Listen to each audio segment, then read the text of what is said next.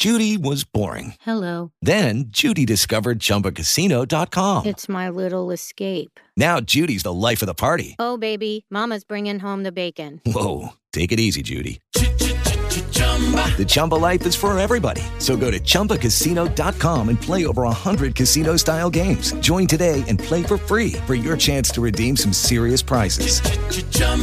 ChumbaCasino.com. No purchase necessary. Void where prohibited by law. 18 plus terms and conditions apply. See website for details. Blog Talk Radio.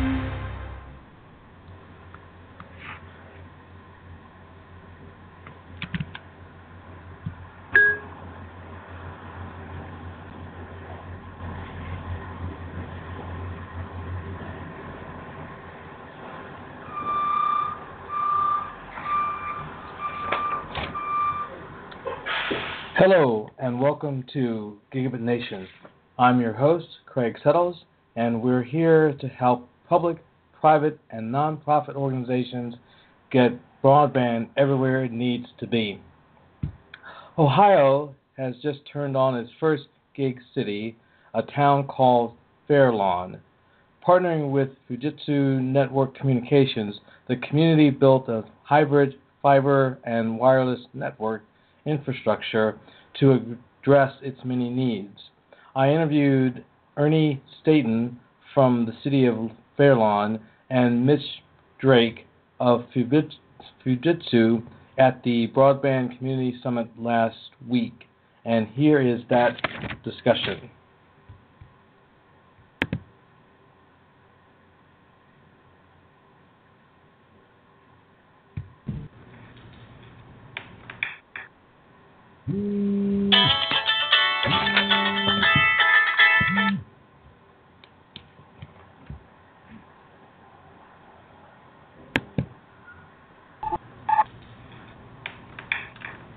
And so, great, Ernie and Mitch, welcome to the show, and thank you for being here today. Thank you. And so, let's start with what got you interested in doing your own broadband? Because not everybody kind of comes at this a different, the same way and stuff. What was your, collective motivation for doing this network? So there were many. The mayor for our city has done quite a bit of traveling overseas in business development, and in that business development, the one question that comes out is, what broadband do you have in your community? And in Ohio, the state of Ohio is very, very low, and then to say that they're low, then we are like 96 in the entire state. So it's a hard sell. Okay. We have the water, we have the land, but we did not have a good internet source for them. So that started it. I had some of my own personal reasons that I thought we should start looking at it. And I did meet with providers, and every provider I met with told us that it just would be a long time before we would get the type of service that we wanted here in our city. Mm-hmm. Now, I think some folks who aren't familiar with the geography may think of Ohio, the fact that you're near Cleveland, that there shouldn't be a problem, right? We have this perception of the big metropolitan areas in the Northeast and in the West Coast and so forth. I don't think people think about you guys as being bottom of the chain there. As far was that because of this being an industrial community or state, and that affects why there's no or the low broadband penetration? Or I don't think I have a good answer for it, other than my understanding is that the two coasts are have someone that are building out for them and that have much more reliability in their area. Midwest, which we're in the center of the Midwest, I just don't believe that they've built out to us. And interesting. Okay. The fact that we're not a big community. We're 7,500 residents. That community is not going to get the draw that a bigger community like a East Coast community, or even the city of Cleveland is probably doing much better than we are on their internet service. Okay. Huh. Now, are there is that common? Like, if you go 10 minutes or I guess an hour outside of Cleveland, are you basically moving into what might be considered rural type of dynamic then? And So I think you have both, but it is more rural, especially west of Cleveland. Wow. I didn't realize that. Interesting. Okay, so clearly it's an unserved or underserved, not necessarily from economic perspective, but just from a broadband accessibility. Was the political structure, were they all in agreement? Because I know in some places these projects can start well and they kind of peter off if the city council or the mayor or whatever sort of, decide they don't want to do it anymore. I get the impression that you guys have had good political support from the beginning. We have the political will in Fairlawn from the very beginning, and it starts with the mayor. Okay. The mayor wanted to see this happen from the very beginning, and he's been in many of the discussions, helping out, giving his philosophies, and then we've met with city council many times. Matter of fact, throughout this whole project, we've had different segments of this project, and every one of them we've had to meet with city council, and we've had support just here lately to give the overall support for the 5 contracts that need to be in place to implement this fiber to the home network. We have 7 councilmen. It was a 7-0 vote on Monday night to say that they want us to move forward. So yes, we have the political will. And it just came, and it's been that way from the beginning. So now, Mitch, you have the global perspective, and does Fairlawn seem to be typical in terms of both the need but also the political will? Are you seeing that a lot of communities have that kind of will? Yeah, we're starting to see it. The 2 challenges the industry has is with a project like this, whether it's state or a municipality, it's political will and funding. Yes, there you go. And political will has not been an issue within the city of Fairlawn from day one. In fact, it's just the opposite: is when can we get it built and service implemented? And the funding is not an issue in the city of Fairlawn. So, from a national perspective, internet perspective, they fall into the category of the typical tier 2, tier 3 cities where you have incumbent carriers that are providing service over obsolete copper and are faced with a large investment in order to bring those areas up to date with technology. They would rather spend their money in tier 1 cities where they're facing competition. So the municipalities are taking matters into their own hands, having that political will. Again, that's part of the battle. Now, from a technology standpoint, and I'll start with Mitch, and we'll come back to talk about the specifics. The sophisticated aspect. Do people seem to have a willingness as a small town to be? Is there a willingness to take on this? Now, we're not necessarily saying that the IT department for a town this size has to be responsible for like running the switches and all of that. But at the same time,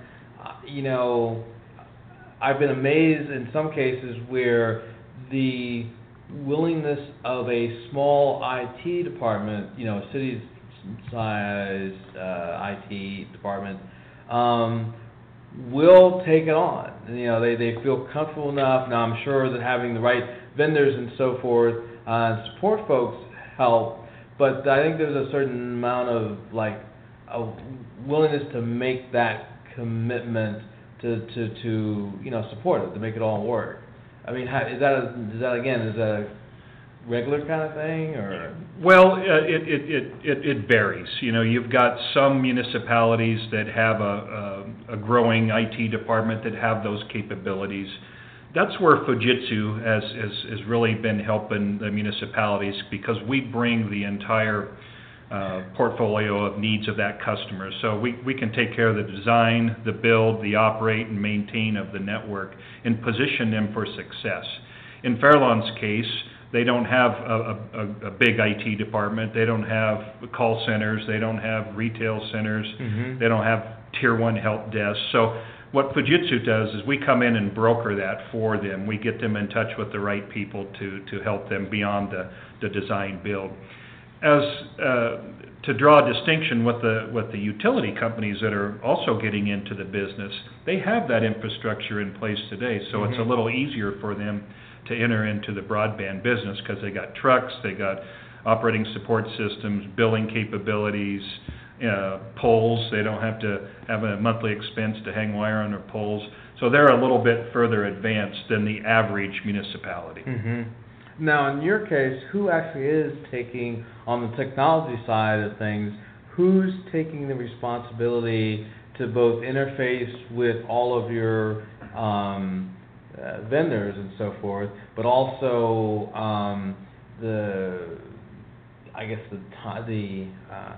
internal parts that have to be put in place? Is that your CIO? Is that you? I mean, who takes that role, that lead role, to usher through the technology issues? Our approach is going to have the City of Fairlawn, myself, umbrella the entire system. Okay. But we're going to use, we're going to use Fujitsu's experience and their know-how to operate and maintain the network. Mm-hmm. Then we're also going to have, on the opposite side of the chart, if you would, we're going to have an ASP, an anchor service provider. Oh, right, okay. That will run the retail piece, will actually deal with the businesses, deal with our customers.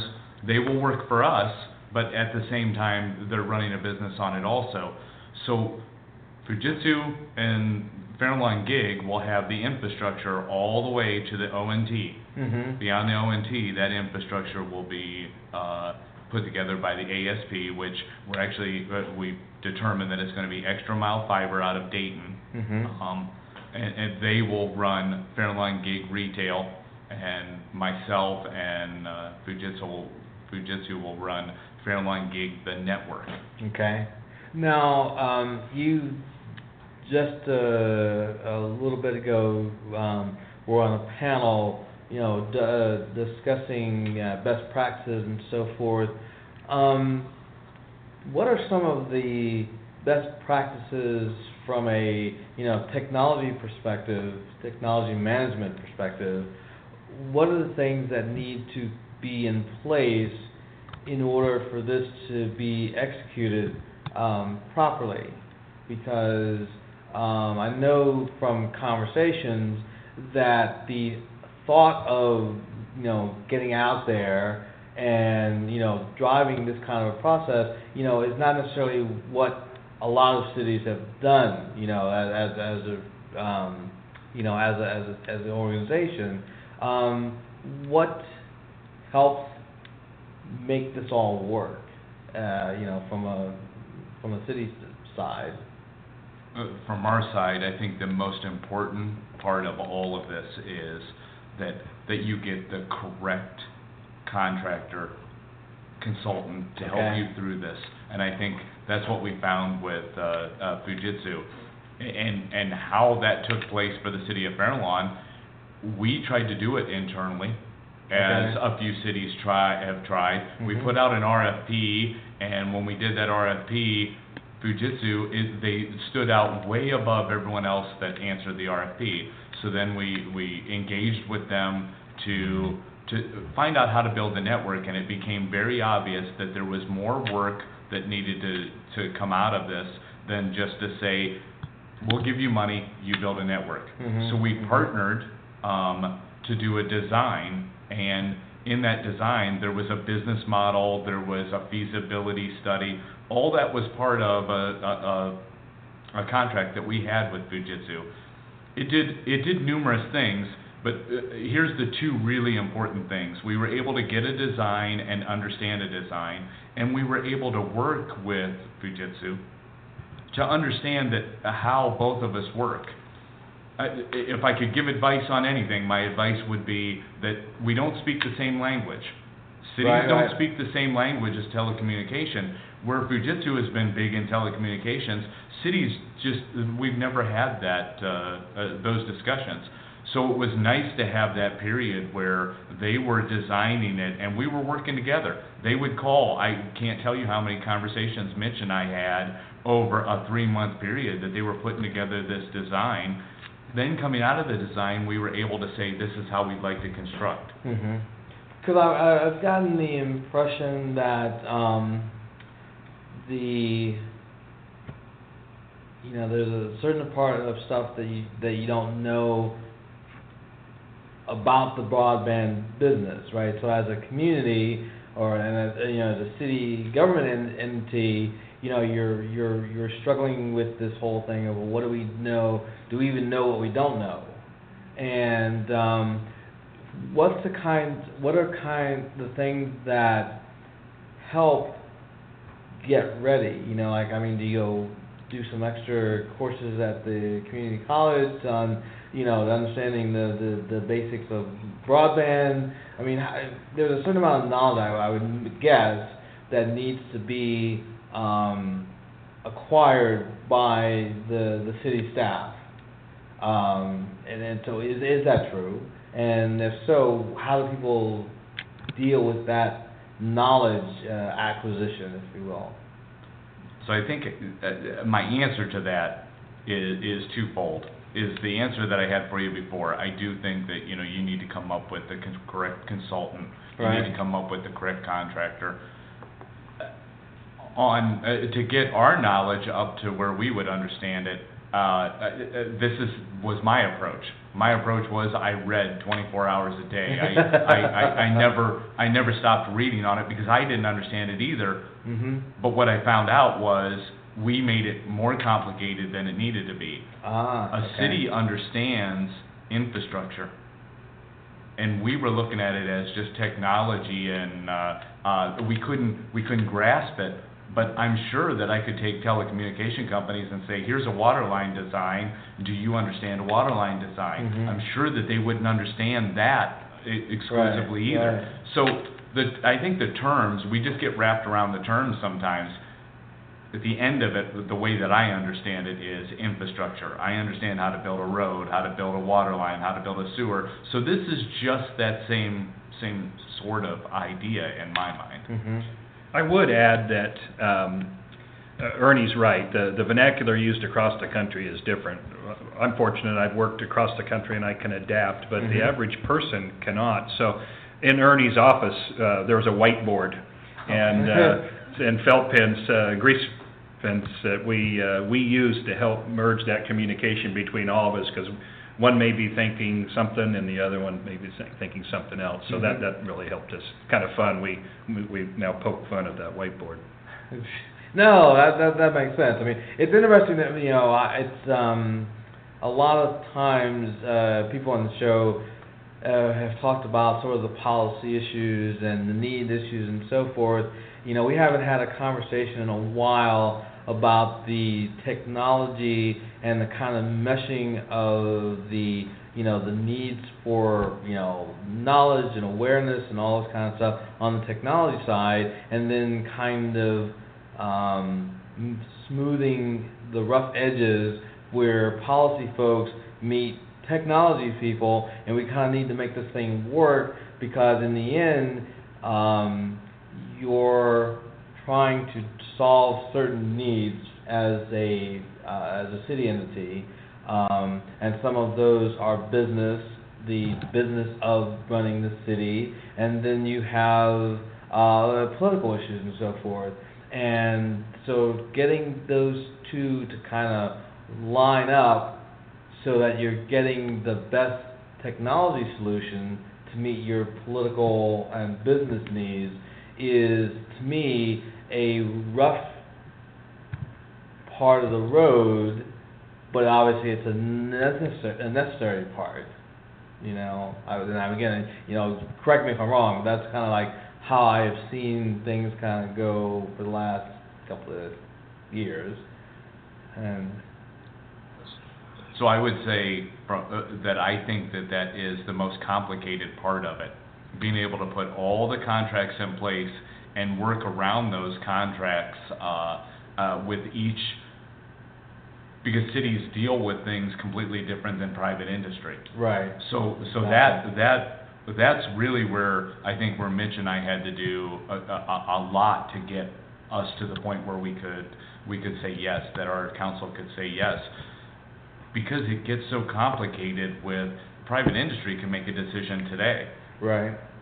City government makes a decision, or any government makes a decision. It may take months to get that decision made. So I think that's the most complicated part. And so that's, again, one of those barriers that you just need to be able to speak the same language. And as Mitch said, we just worked it out all along. Right. Now, in what would it have been, 2006 or thereabouts, Wilson, North Carolina, I think is about similar size to your town, and their IT department took responsibility, and they worked with an outside consultant. The one thing I would see that I assume is better now is that when those guys were starting, there weren't a whole lot of cities doing what they were doing, and so there wasn't a lot of people that you couldn't pick up the phone and talk to a counterpart in some other city, right? Are we at a point where there's a either formal or informal network of city officials and IT people and so forth that you guys can talk to each other and brainstorm and just work through some of these things? I still don't believe that there's a big network of that. I think obviously these conferences like this help with that. I think dealing with a company, again, just like Fujitsu, now can bring some of this together. What I've found is most cities that have done this before us did pieces or parts of it, and it wasn't one whole project, and it wasn't bringing the financing in, and it wasn't our model. And I think the city of Fairlawn, I'm going to tout it a little bit, can be a model for the rest of the country. Okay. We don't have electric. We don't own our own electric in the city. We don't have a back office. We don't have, Mitch explained it before, we don't have all these pieces that some of the other cities that have done it before us have. We're smaller. Our IT department it's a two-man department, and in today's day and age with 911 and all the dispatch equipment, probably 40%, 50% of their day is just on dispatch. So they don't really have time to look at a project like that, which it was handed over to me, and we understand infrastructure on my side of the table, so that's why we did it. Very interesting, very interesting. Craig, if I could just add on that, I was thinking about this a couple weeks ago. Ernie and other municipalities are going out and learning, going to conferences like this. They're going to Chattanooga. But at the end of the day, they know what they want. They just don't know how to go about doing it. So when Fujitsu was brought in here, little did we know that we were going to build a telecommunications company infrastructure in 12 months. And that's pretty crazy. It's pretty crazy when you stop and think about it. You know, a lot of the municipalities that were overbuilding, those communications companies have been in business 60, 70, 80 years or more, and what we're doing is providing that service to them in 12 months. Now this build is going to extend potentially out to 24 months depending on weather and that sort of thing. But packaging it all up, we're not quite a year into this with Fairlawn. By the time we start, we'll be right at a year, and that's just an amazing feat in my opinion. Okay. Let's talk a little bit about the need part. You know, I typically tell cities that we need to, or they need to, understand the needs and fairly in depth, because the providers or providers of services and equipment, you know, they're keying off whatever you tell them, right? And so the better you can identify the need, the more effectively I think it is that you can create the right solution, right? Whatever is going to be wireless, whether it's going to be wired, whatever. What did you guys do to understand your need? I know some people will call it a consultant, some people won't. Some people are able to figure out, you know, they have a good rapport, and so they'll get people into meetings and whatever to sort these kind of things out. What worked for you guys? We approached it, I believe, from all the angles. We're a fairly conservative city. We try to always cross the T, dot the I. Okay, fair enough. So we did bring in consultants. We did do feasibility studies with those consultants. We had the political will from the very beginning. We met with many business owners to find out how that would look for them, what their needs were. And then we have a story that I'm going to tell relatively quickly, but we have a compactor system in Fairlawn. And it doesn't mean much to anyone other than that's where the people bring their trash. So we have this really nice facility that people drive to us to bring their trash. And when they do that, we have an opportunity to grab the public. Holy mackerel, really? 80% of, it's actually 82.5% of all of our residents in Fairlawn bring their trash to me, to a compactor facility. So in doing so, we were able to do 2 or 3 surveys there, and we were able to get information out to all of the residents and then get feedback from that. And believe it or not, we've had a strong commitment from the residents that they're looking for this. We've had many show up to council meetings and ask when this is going to happen. They stop at my office all the time to ask, and it really centered around us being able to get them the information at that compactor. We don't have everyone's email address, but what we do we have a spot where everyone comes to see us. That is outrageous to me. I never would have thought about it in a million years. Do other cities have a similar kind of? No, we can't find another city out there that does it the way that we do. And believe it or not, people in BMWs and Mercedes come in there and they have trash in their trunk. Everybody has to get to give it there. I shake my head every time I see that. But they do, and you know, we call that trash compactor marketing. Oh, so from a well, at least we know that we're getting in touch with our community here for sure. What are the needs then that you've identified that justify the expenditure? And then the reason I'm bringing it up in that way is that a lot of times critics of these networks say, the taxpayers at risk, and these things are a failure, and all this other kind of craziness. But I generally take the approach that if the community decides that they have XYZ needs, whatever those are, and that they are willing to let broadband be the solution for ABC needs and so forth, and in the end, the constituents find that what they expected is being delivered, and maybe some more, that community has a successful network, right? But I may be wrong. So, when you look at your needs, one, what things have you identified?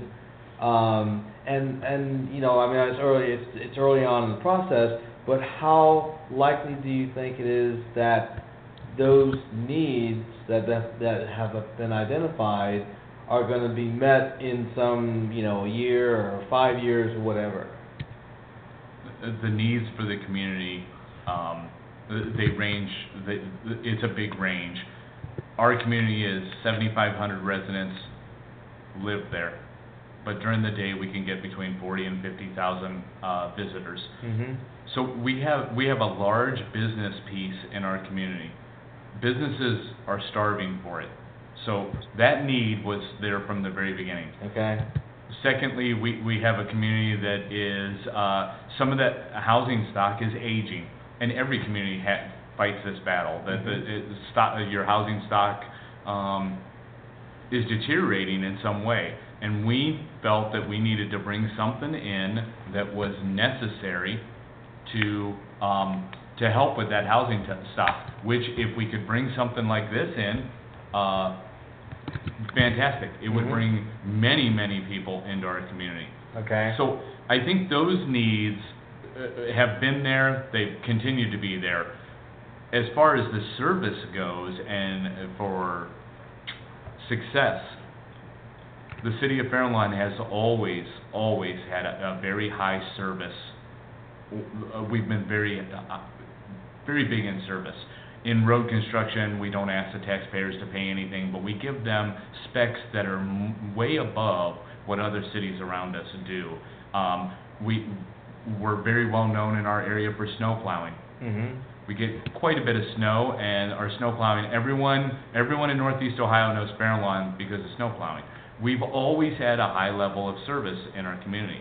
And by us starting this, I think that the residents and the businesses already expect to have the highest level that we possibly could.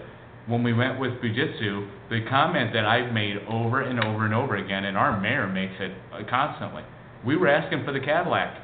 We want the best that we can bring in here to the residents so that we don't have issues of failing on service. And I think the design and the way that we've approached this says that we're bringing the best that we can to them. Mm-hmm. Now, a question for both of you, and it may seem like I'm picking on Wilson, but Wilson is one of the earlier communities, and they've done very similar to what you guys have done, right? And what was interesting is I and a lot of other people have talked about Wilson and their success of having built this network and so forth. Well, about a year ago, I asked them what was their goal, right? And what they said was, we as a city have a commitment to improve and continue to improve the quality of life, right? Which is nothing on anybody's ROI meter. There's nothing that you can sort of look at and sort of quantify, right? And like I said, we wasn't even like most people think about that. Most people just think Wilson, they're one of the first. They've got a good network. They beat Time Warner on price and whatever, right? But in the city, there is this thing about quality of life, and it's huge. I mean, it's like it was, they built several $1 million of infrastructure to address quality of life, right? And so typically, your Wall Street accountants would freak out as your justification or your ROI. But is quality of life a big deal? I mean, it's big for you, and and then Mitch, from looking at the the world of broadband and the other communities, is this a big deal? So quality of life issues are the issues that keep people in your town, keep your town vibrant, keep people coming to your town. But you're right, you can't quantify that. Mm-hmm. It's similar to a park system. A park system is always considered quality of life. Right. But it's very difficult to go in and say, I'm going to build a park with these funds, when you're right, all you're getting out of that is quality of life.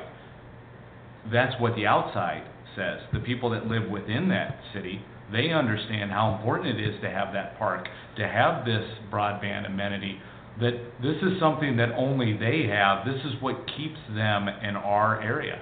I tell you a funny story. We've talked about this many times. We have a hotel in our town, and the hotel made the statement, and this is a quality of life issue. I can turn off the hot water, and I won't get complaints that I get complaints right now because I don't have correct broadband for the people that are staying in this town. So that quality of life issue, you're right, we can't quantify it, but it's necessary. It's what keeps the mayor in business, right? Quality Exactly. of life. Yep, indeed. I hear you coming from. So what do you think on the global sense? Is that a big issue that probably national politicians and lobbyists kind of push off to the side? But what do you see? Yeah, I see it clearly as it's a quality of life enhancement, but at the same time I could say it's a necessity as well. Right, okay, right.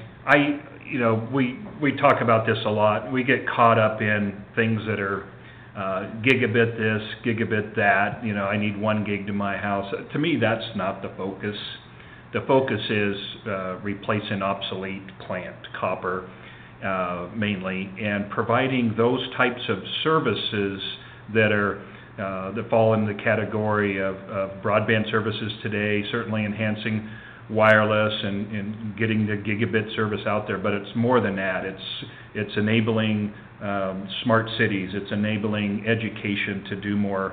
Healthcare is another item.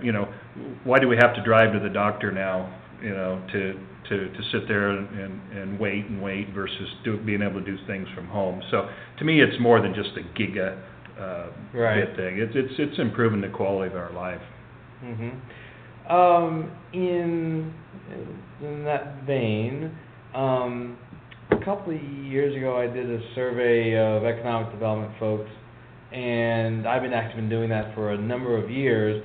But 2 years ago, I asked the question: is healthcare delivery, medical services, are those, collectively, are they an economic development issue? And again, I'll start with Ernie, but is that a big, is that a economic development issue? Because, and the reason that I'm asking that question is that people, when they talk about broadband, often will say, well, we need it for economic development. And then they'll talk about getting people or getting businesses to come to town or getting the ones that are here healthy. But that tends to be the parameters of their discussion when they're discussing broadband. And so subsequently, when you talk about, well, is it going to go out to residents or is it going to, deal with other aspects? Well, no, we're here we're only here about economic development. That's why we're here, right? But I'm wondering, is that a bit of a too narrow a focus? And particularly healthcare, I sort of sense that's an issue that is equally about like quality of life, but also the health of your economy? Fairlawn has a large amount of healthcare facilities. We're between Akron and Cleveland, and both Akron and Cleveland have hospitals that are very highly regarded, and the doctors are generally in the suburban areas. Mm-hmm. So the doctors that we have in town, we also thought that it was a healthcare enhancement. So we did talk to quite a few of the healthcare providers.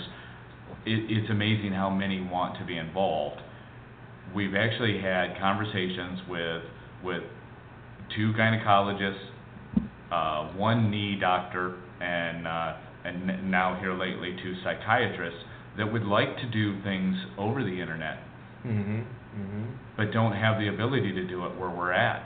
Matter of fact, I wanted to say this earlier, but we haven't even met the broadband threshold in Fairlawn. It's supposed to be 25. We average 22. So for a doctor to want to do any work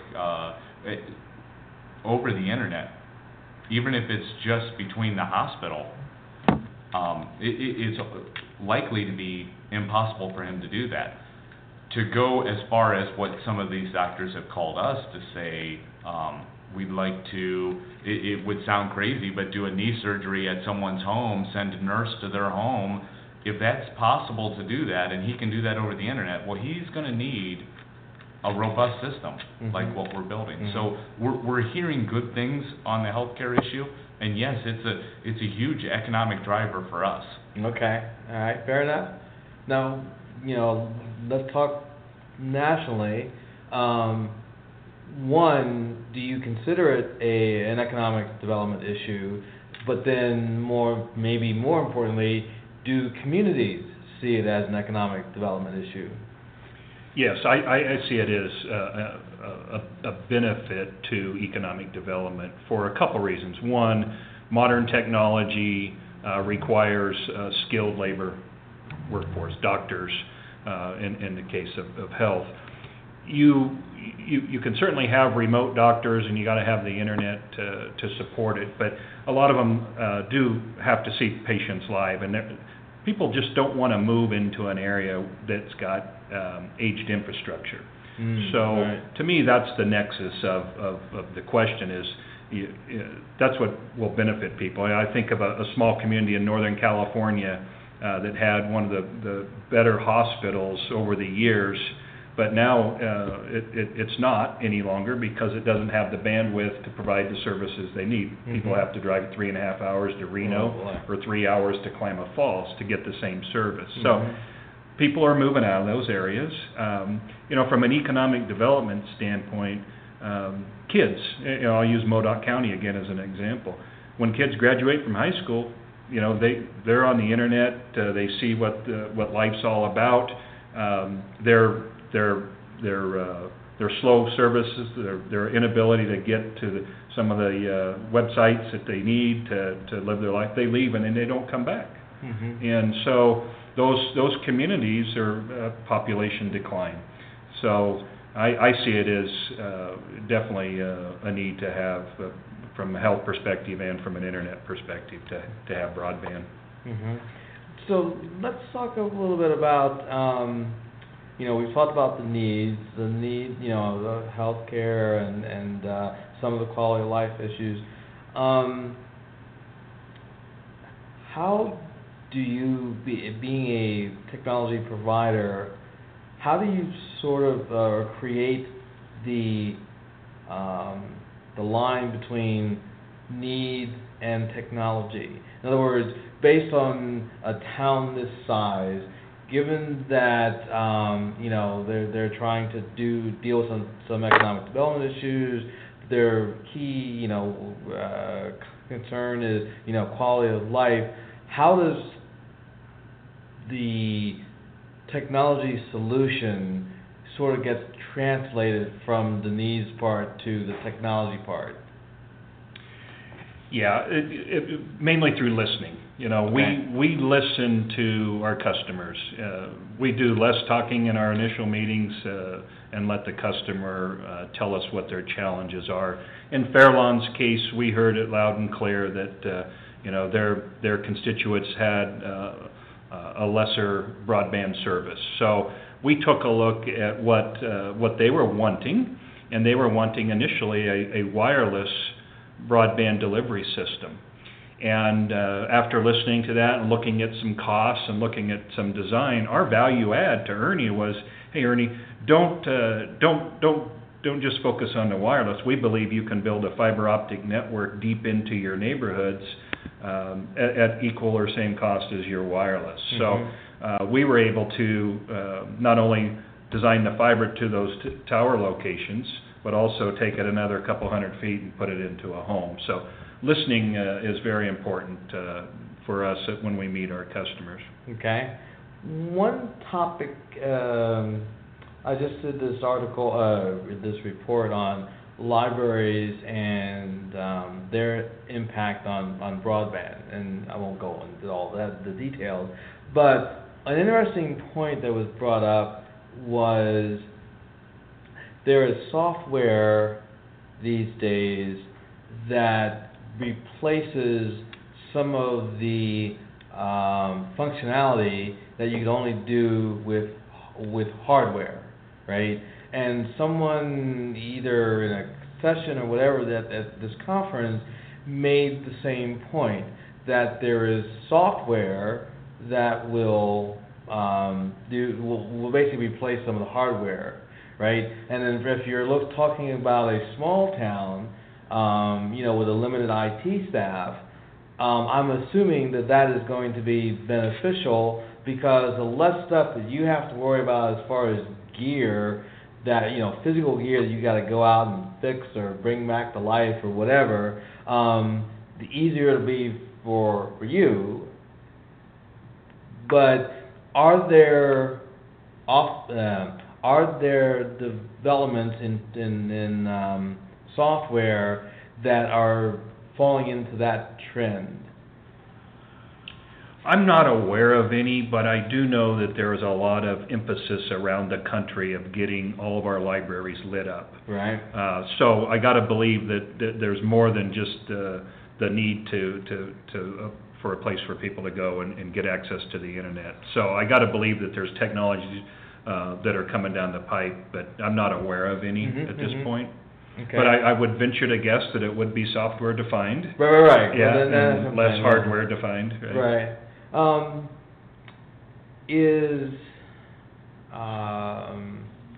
let's talk about the library thing for a second. Do you have like one library or multiple branches and stuff? Just one library. Okay. Summit County handles the library system, so, okay. and we're based in Summit County. Now I got it. Okay, that makes sense. Do you think? Well, if we were talk about your town in a year, what changes do you expect? You know, and then again, it helps me a little with context. On the show earlier this week, I was interviewing the gentleman from Kansas City, and he talked about once you have the technology in place, right? There are those things that you identified that drove you to build it in the first place, right? But then, as it comes online, people then start to come up with different ideas. There's a mindset that basically says, oh, we have this gig. Well, we can think about this and that, and so their outlook on the world is changing because of this, this technology. What do you see maybe possibly happening in a year or so after launch? I don't know that we're going to see a large change in the community that quickly. I think what we will see is exactly what you've explained, that I think the mindset will change, that they will be able to do more. And the long-term goal of that is we want to bring in the young entrepreneurs. We met with Chattanooga in the very early stages of this, and I believe their mayor had a good outlook on it now. Mm-hmm. His statement was, when we built it, we thought that Google was coming to Chattanooga, that Amazon was coming to Chattanooga because we had a gig to every home. Mm-hmm. And he said they didn't come. All the young entrepreneurs came. And we see it that way too. We don't see, why would any of these companies that you envision, like Amazon, why would they come to Fairlawn? But it's the young startups, it's the ideas that we envision will be there. On top of the fact that we're also going to be providing such a great experience for our residents all the way through. So I don't see that it's going to be a huge change. I do think that the mindset will change. Mm-hmm. One of the things we talked about before we actually started the interview is the issue of you have 7,000 and some change of residents, but during the day, it grows up to being 30,000 people that come into town. Is anything that's going on with the broadband build out that will affect that varied influx of people? Maybe there'll be zero impact. Or have you thought about it and said, well, this might change, or this might be different, or whatever, with that variable group? Not with the residents, but because I've never been in a place that goes from like 7,000 to 30,000 because of the time of day, right? And so I'm not sure what that actually looks like, in your world, but I'm curious. For the build itself, the wireless piece was centered around the idea of having, with all those visitors each day. Mm-hmm. That was our initial goal with the wireless piece. What we found out is that most of the businesses that are bringing in all those visitors are really, they want the fiber. They want the ability to go to 1 gig. Mm-hmm. We have a nice mix of retail and office space. The office space is asking for it in a big way. Mm-hmm. So I think that you'll see that change, but I'm not sure it's change that we were looking for on that. It was more, we want to be sustainable. Mm-hmm. We want that 30 to 40,000 visitors a day to continue. And in order to make that happen, Mitch explained it earlier with the aging infrastructure. If it ages, obviously you'll start losing that interest in your city. Mm-hmm. Okay.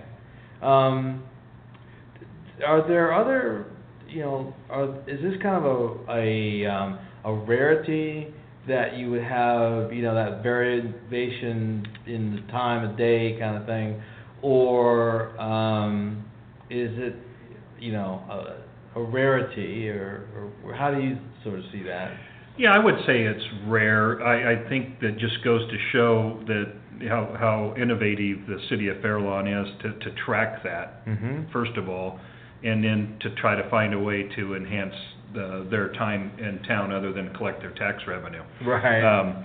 So putting the wireless network up there gives the visitors the opportunity, gives them a choice. Mm-hmm. Most everybody has a cell phone today, and so they're on data plans. So while they're in town, maybe if they're going to be in town for a while, maybe they don't want to be on that data plan. Right. Or it may be at capacity, they have a different choice. Or maybe they drop their kids off at the skate park, and I don't know if Fairlawn has a skate park or not, but a kid will, most kids have their head down in an iPhone or cell phone today, texting. So it just gives them a value add to their visit when they're in Fairlawn. So, but I think it is rare.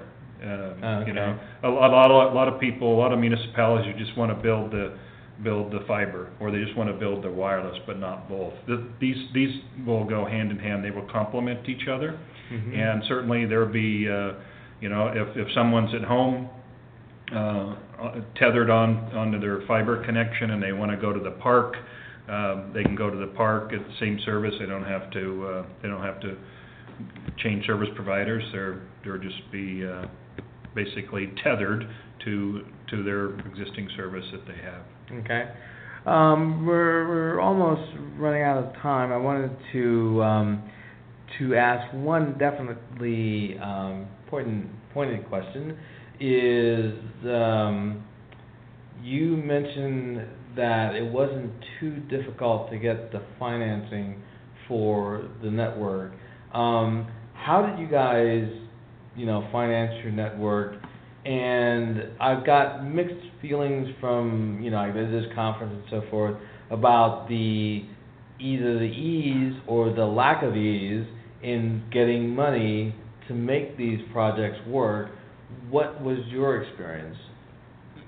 We decided in the very beginning that we would fund this network on our own, and saying that it's like building a road, building a water line. We don't tax, we don't assess residents for either of those. We don't change the taxes to put any new infrastructure in. So that's how we decided to handle this network. In doing so, it's $10 million to build it. So that $10 million we didn't have laying around. We went and asked the Summit County Port Authority if they would help us with a bond issue. Okay. So we're doing a general obligation bond that we're paying through our general fund. What we're hoping to get out of this network, obviously, we're hoping to make enough money to cover everything. But our goal has been to cover the maintenance of the infrastructure, and the build of the infrastructure would be paid out of general fund, and if we never make enough money to pay off the build, we understand that. We are more interested in having the tax base, the soft costs. We're more interested in having that tax base stay in line and potentially grow due to this network. Okay. So, Mitch, from your perspective, do you see more communities making the investment, or is it like what I sort of saw 3 years ago, where a lot of people wanted to do it, but they just couldn't figure out how they're going to be able to finance it? Yeah, I'm seeing a lot of it. It's across the board. We are seeing, you know, on average 2 RFPs a week from municipalities. So there's clearly a need out there, and that need again is the copper obsolescence, and so I think what you'll see is a myriad of financing opportunities. You know, at Fujitsu we partnered with some Wall Street investors that will participate in normal funding and normal debt, public-private partnerships.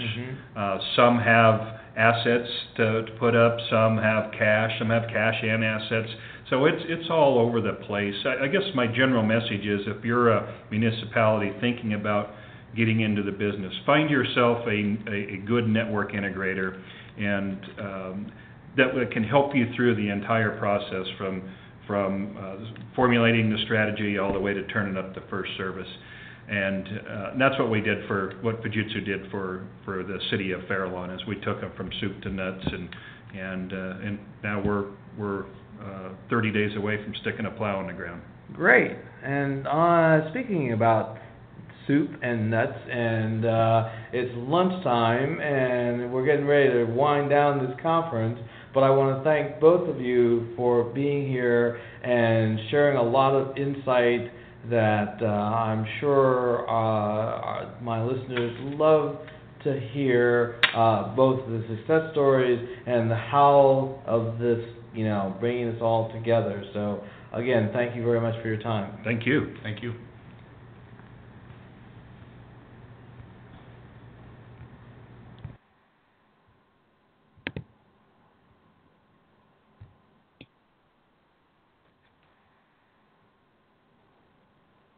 Lucky Land Casino, asking people, what's the weirdest place you've gotten lucky? Lucky? In line at the deli, I guess? Aha, in my dentist's office. More than once, actually. Do I have to say? Yes, you do. In the car before my kids' PTA meeting. Really? Yes. Excuse me, what's the weirdest place you've gotten lucky? I never win and tell. Well, there you have it. You can get lucky anywhere, playing at LuckyLandSlots.com. Play for free right now. Are you feeling lucky? No purchase necessary. Void where prohibited by law. 18+. Terms and conditions apply. See website for details.